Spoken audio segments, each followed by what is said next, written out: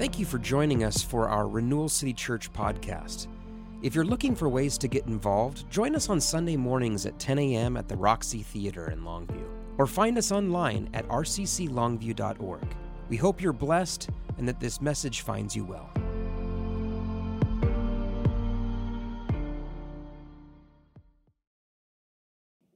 I was asked a question this week.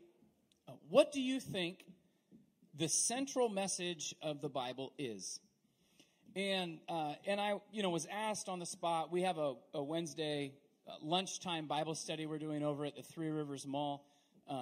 I've never really hung out at the Three Rivers Mall before in my life, but I have to say, hanging out at the Three Rivers Mall with a few brothers reading the Word together has been really, really quite fun. And so, if any of you have like a lunch hour free on a Wednesday, we would love to have you join us in the food court.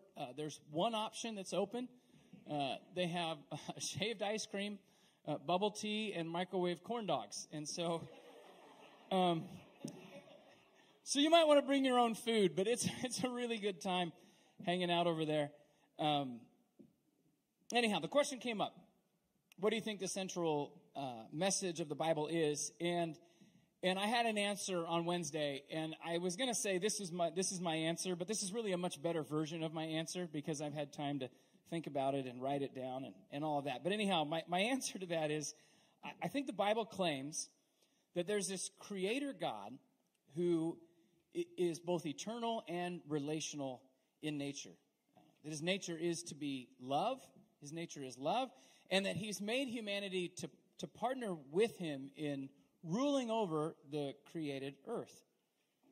And where we fall short in that calling, he's sacrificed himself. He crossed the line between divinity and humanity, and he bound himself relationally and experientially to every element of our fallenness so that we might be bound to him relationally and experientially into his eternal and divine life. And I really think that this same God who's done all of this for us, that laid down his life so that we could know his eternal life, that I really think he's inviting us to partner with him as he continues this redemptive work all across humanity and across the ages. When I was thinking about that question more this week and answering that question, even writing down, I was honestly a little bit surprised at how important and central this idea of a healthy relationship that's defined by self-sacrificing and others-interested love, how important that's become and how I view the message and the claims of Scriptures. I'd go as far as to say as well that Jesus Christ really is the embodiment of these principles. And I think for many, many years of my life, if someone asked me what the central message of Scripture is, I'd be like, it's about Jesus. It's all about Jesus. But when I tried to define who Jesus is, he's the eternally relational God who is love, come in the flesh to lay down his life for his people. And so Jesus really is the embodiment of these principles that we're talking about. He's a full image of God. He's the template for how humanity is meant to be. If you want to understand who we're supposed to be as true humans, we want to look at Jesus Christ. And so in considering all of that, I feel like our January teaching series stuff was great. We got to hear from some missionaries. We got to hear from our leadership team on some different things, and that was great. But I'm really excited in this next season, these next couple months of ministry. I'm excited to be getting back to just a little more traditional teaching time and back to the Gospel of John, where we have been sporadically over the last year. We're going to be going back to John chapter 6 this week, so I would encourage you to get out your Bibles or your Bible apps and get turned to John chapter 6. And I want to start with a little bit of a reminder of what's going on, and I'm going to put a little bit of pressure on you. Does anyone remember what happened in John chapter 6? What was the event that set the scene for John chapter 6? And I'll give you a hint. It's not actually in John chapter 5. But does anyone remember the scene? What happened? There was a significant thing that happened to a relative of Jesus's. His name starts with a J and rhymes with Bon. John the Baptist. John the Baptist died, right? John the Baptist, that's a little insensitive. John the Baptist was beheaded. This is out of Mark chapter 14, and we read in Mark 14 that as soon as Jesus heard the news that John the Baptist had been beheaded, he left in a boat to go to a remote area all alone. But the crowds heard where he was headed, and they followed him on foot from many, many towns. And then Jesus saw this huge crowd as he stepped from the boat to the shore, and he had compassion on them, and he began to heal the sick. And so back in the fall, when we were talking about the book of John, we spent a week talking about this compassionate Savior who in this moment we see really rallying in a low point in his life, a low point in his personal life, in a moment when he's just thinking, all I need is just to get away and go be alone with the Father. We see him rallying to serve people. It's in this remote place where we have a super large crowd. Jesus has been ministering to them, and eventually disciples come to Jesus and say, hey, these people are hungry. What are we going to do? And then we see a Savior who is rallying again, where he's been ministering and healing and teaching. He now goes even further, and he's like, no, we're not going to send them away to find food. We're going to feed them ourselves. And we have the miracle of the feeding of the 5,000. The crowd's response to this miracle is acknowledgement that Jesus may in fact just be the prophet that they've been waiting for. Their traditions told them that there's one who's foretold who would be a prophet like Moses, who's going to lead their people one day. And they begin to ask themselves as they're eating the bread that Jesus has multiplied for them, they're beginning to ask themselves with their full bellies, could this be the prophet like Moses? The line that you're supposed to connect there is, well, Moses fed the people with bread. And so there was this epiphany they had. Oh, this guy's feeding us just like Moses did. Could he be the prophet? Jesus' response to this was to get away, because there's this momentum building within the crowd wanting to make Jesus their king and their ruler. And it's at this point that he escapes to the mountaintop to pray. Now, he's still up there praying, connecting with God on the mountaintop, when it's time for the boat to leave with the disciples to go back to the other side, to Capernaum, where they had been before. And the disciples end up leaving without Jesus, and this results in the miracle of Jesus walking on the water. He comes back down off the mountain at some time in the night, sees the boat's already left, and just walks across the sea to his disciples. Then the next day, the crowds wake up, and they don't see Jesus anywhere around, and they know the only boat that had left was the one that left without him the day before, but he's nowhere to be found. And so they're going, where is Jesus? Then luckily, some boats show up on the shore, and so the crowds commandeer these boats and sail across the sea back to Capernaum to go and look for Jesus. When we think about the crowd waking up and being, where is Jesus? And then going off after him, grabbing these boats and heading across the sea to check out where he's at. In my mind, I'm like, oh, this is kind of a cool thing. These people are hungry to find Jesus. They're not sure where he's at, but they're searching for him. This seems like a virtuous thing. But we'll see if it really is. We're going to pick things up in John chapter 6, verse 25. 6:25 reads, when they found him on the other side of the lake, they asked him, Rabbi, when did you get here?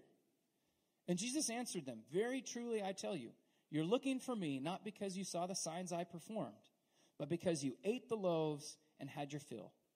He says, do not work for food that spoils, but for the food that endures to eternal life, which the Son of Man will give you. For on him God the Father has placed his seal of approval. When they asked Jesus the question, Rabbi, how did you get over here? Do you think this was the answer they were expecting? I don't think so, right? Jesus didn't really answer their questions. And I think part of the reason he doesn't answer their questions is because they're worried about the wrong things. They're asking the wrong questions. When did you get here? They're thinking about the boat that wasn't there. They're thinking about the last time they saw him, he'd gone up on the mountain. And now here he is across the sea in Capernaum, and it's a bit of a mystery for them. But Jesus doesn't answer their question. What does he say? He says, I tell you, you're looking for me not because you saw the signs I performed, but because you ate the loaves and you had your fill. These people had spent a few days with Jesus. He's ministering. He's been healing the sick. And then he multiplies the loaves and fishes. They've witnessed some miracles. And yet there's something off in what they're looking for after having seen all of that. And I think what Jesus is really getting to with his question is their motives. he's highlighting the fickleness of their hearts. You know, one moment they want to make him king, right? He's the guy. This is the prophet we've been waiting for. Let's have him in charge of everything. And then the next day, they're happy if he'll just be their cafeteria worker. They're happy if he'll just fill their bellies. They paddled across the sea, and I think Jesus can see it in them. They're no longer looking for a Messiah. They're just looking for a meal ticket. The hunger that they woke up with on Monday has wiped away the healings and the miracles and the experiences that they had on Sunday. I'm not saying that these events happened on a Sunday and Monday. I'm just trying to make you connect some of this to your own life. So Jesus calls out this motive. And I think it's because in real relationships, motives matter a lot. If I'm dealing in a transactional relationship, we have lots of those in our society. If I'm ordering a burrito from Chipotle, I really don't care what motivates the worker behind the counter who's making my burrito. They could hate me while they make my burrito, and it makes no difference to me as long as they don't spit in my food and I get a good burrito, right? But if I've invited you over to my house for dinner, then what I'm really looking for is to spend time with you, right? If the only reason that you're coming to my house, if I know somewhere in your heart the only motive you have is, all right, free dinner, then that's highlighting a problem in our relationship. Motives really matter in real relationships. I think Jesus is sensing this motive in the people that are looking for him in Capernaum. They're not here for him. They're just here for some more food. So he says to them, don't work for food. Here you are. You've gone to all the trouble to cross the lake and to find me because you're hoping for bread that's just going to spoil. He says, don't work for food that spoils, but for food that endures to eternal life, which the Son of Man will give you. For on him, God the Father has placed his seal of approval. I really think what Jesus is trying to do is pull the crowd back into the reality of what God is doing here in their midst. He's saying, friends, consider your motives here. You're so preoccupied with your next meal, you're missing out on who it is that's right here before you. You came all this way looking for bread, but what about the big picture?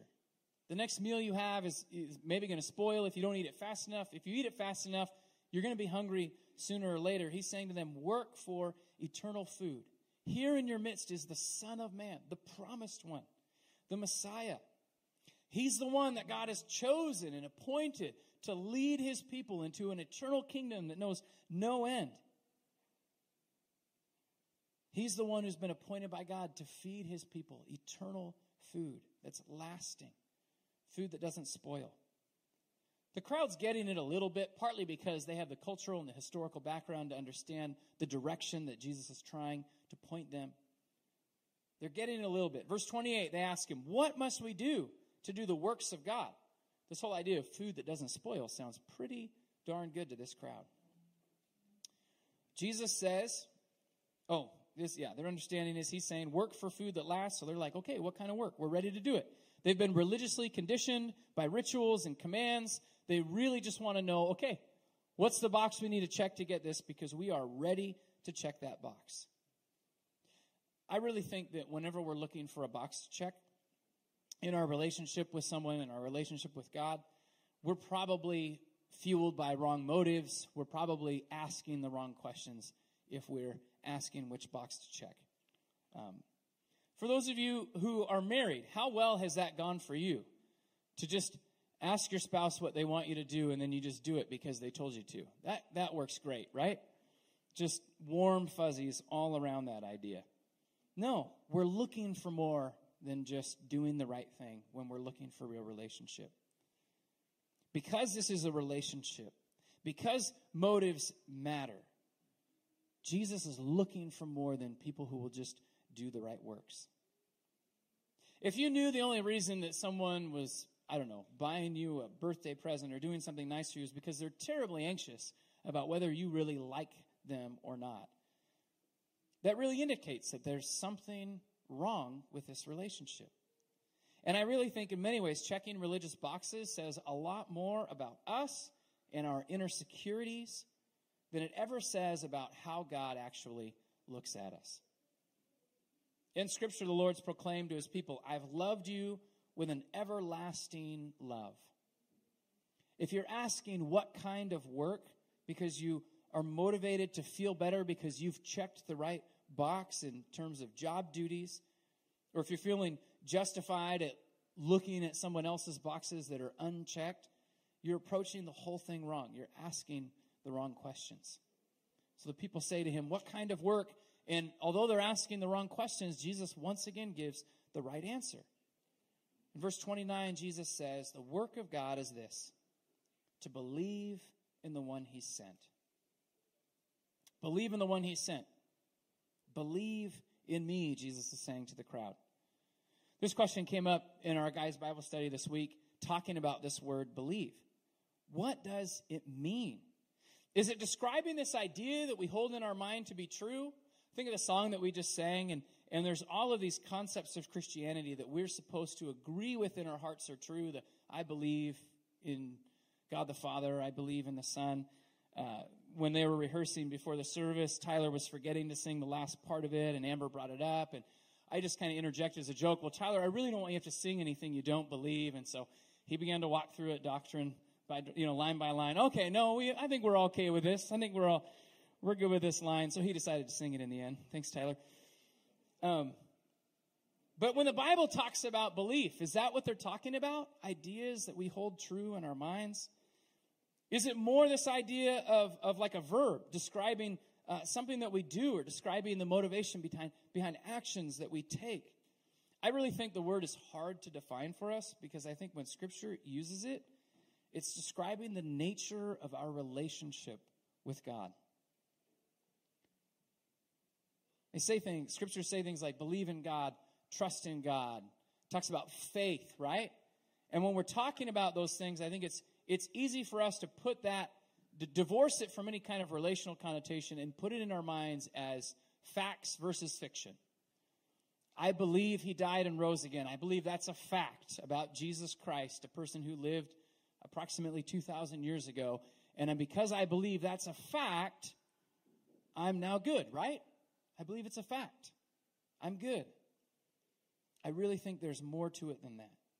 I think when Scripture talks about this, it's attempting to help us understand the relational nature of our connection with God. And really, I think the paradigm from which we view and live out our relationship with God.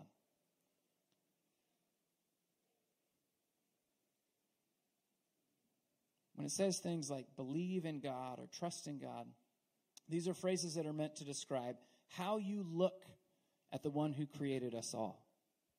How you look at God, how you relate at God. Is God good? Is God faithful? Is God, as the Scriptures say, slow to anger and abounding in love? Do you live your life and your relationship based on a belief in who he is, as revealed in Scripture? Or is your relationship with God governed by your own appetites? What you feel like he's doing for you, what you feel like you can get from him? Is it governed by your own anxieties, these innate insecurities that we might feel about, am I okay? Am I not okay? Do you live your life and your relationship with him based on how he's revealed in Scriptures, or your appetites and anxieties dictating how you relate to God? I imagine this crowd was challenged in their religious assumptions and probably feeling a little bit insecure because here they're trying to get the answer from Jesus. What do we need to do? What do we need to do? And he throws out this thing, believe in the one whom he sent. So they ask him, well, what sign are you going to give us that we can see it and then believe in you? What are you going to do to convince us that you really are who you said you are? Now, I don't know, but I would imagine that if the healings that he'd just done a day or two before, and the multiplying of loaves and fishes that he'd just done the day before, and however it was that he got from the mountaintop across the sea, if that's not going to convince the people, I don't know what is. And it's not because they have a problem with, in their heads, accepting facts about things. It's because there's a problem in this relationship with God. Somewhere in this picture, they don't really believe that God is who he's been revealed to be in Scripture. And they're looking for something a little bit different.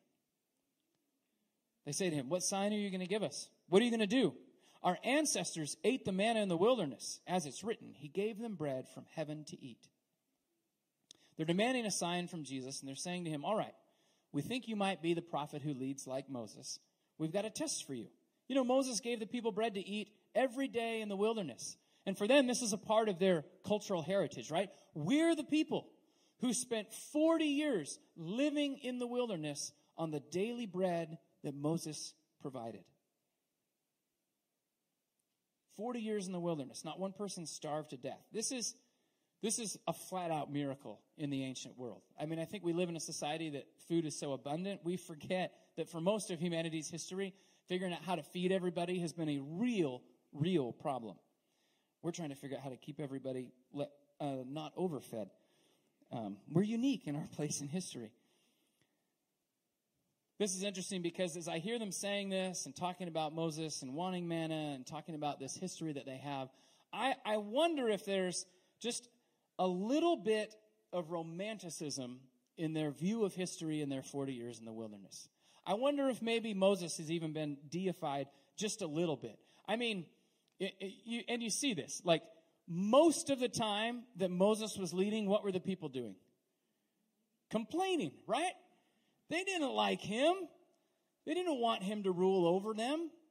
They didn't think he was a good leader until 1,000 years later. Just like, man, this guy, I mean, the people who actually followed him were like, this guy is the worst. Even his own brother and sister thought he was the worst at one time. And this is part of just our human nature, right? We'll look at the way things were and romanticize it a little bit. And so they're going, yeah, he fed us for 40 years in the wilderness. No one missed a meal for 40 years in the wilderness. They've forgotten why they spent 40 years in the wilderness, haven't they? They've forgotten that the plan was, I'm going to take you out of Egypt and I'm going to send you into a land filled with milk and honey. And 40 years in the wilderness, eating your daily bread might sound pretty good to somebody starving to death somewhere else. But when you compare it to what God's plan was for them, it's a poor substitute. And the reason that they spent 40 years in the wilderness was because they didn't believe in who God was. God takes them out of slavery. He's going before them, pillar of fire at night, a cloud by day. His glory's filling their camp. And he's like, we're going together to this promised land, and I'm going to fight your battles for you. And when they get to the edge of the promised land and they send the spies in, they see the giants and they see trouble everywhere, and they're like, I don't know that I really believe that you are going to do what you say you do. And so instead of walking with God into the promised land, they refuse to go. So God's like, all right, we're going back out to the desert then. We're not going into the promised land. You guys are going to spend the rest of your lives out here in the desert. And some people are like, no, I don't want to do that. That sounds worse than the promised land. I got to figure out where the food's going to come from every day. And I don't really believe that you're going to feed us every day. I'm extrapolating a little bit here. And so they decide they're going to go without God into the promised land and take it themselves. That doesn't go so well. They think the manna is so great. They think these 40 years of being fed is so great. But it's not. It's not what God had for them. Jesus says to them, very truly I tell you, remind them of a couple things. One, it is not Moses who gave you the bread from heaven. It was my Father who gives you the true bread from heaven. For the bread of God is the bread that comes down from heaven and gives life to the world. You think manna is so great? God is doing something greater than that right now. He's doing something far grander than keeping a few rebellious Israelites alive in the desert for 40 years so they can have another generation who can finally go in and do what they were supposed to do. He sent down something better than the bread that dusted the earth every morning. And the challenge that's being put out to these people is to recognize who it is who's before them and to enter into a faithful, believing, covenant relationship with their Creator God, who says, I'm here and I'm here to save you from your sins.